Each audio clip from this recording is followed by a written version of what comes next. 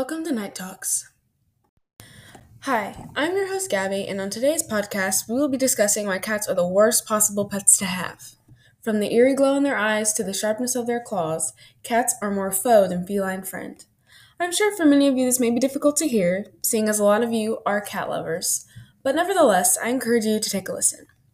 One reason cats are the worst pets to have is their dangerous, jealous tendencies.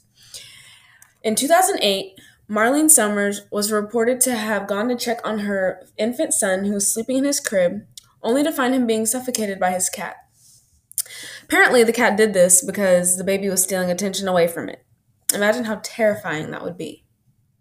Another reason cats are the worst possible pets to have is the fact that they shed so much. Statistically, 30% of the world population is allergic to cat hair.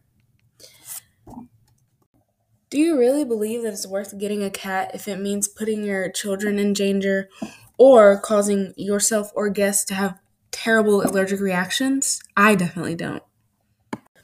All right, this is your host, Gabby Hunt, signing off. Thank you so much for coming and listening, and I encourage you to return next week for my podcast on why I believe LaCroix are the best soda alternative and my personal experience with them. That's all on Night Talks. See you next week.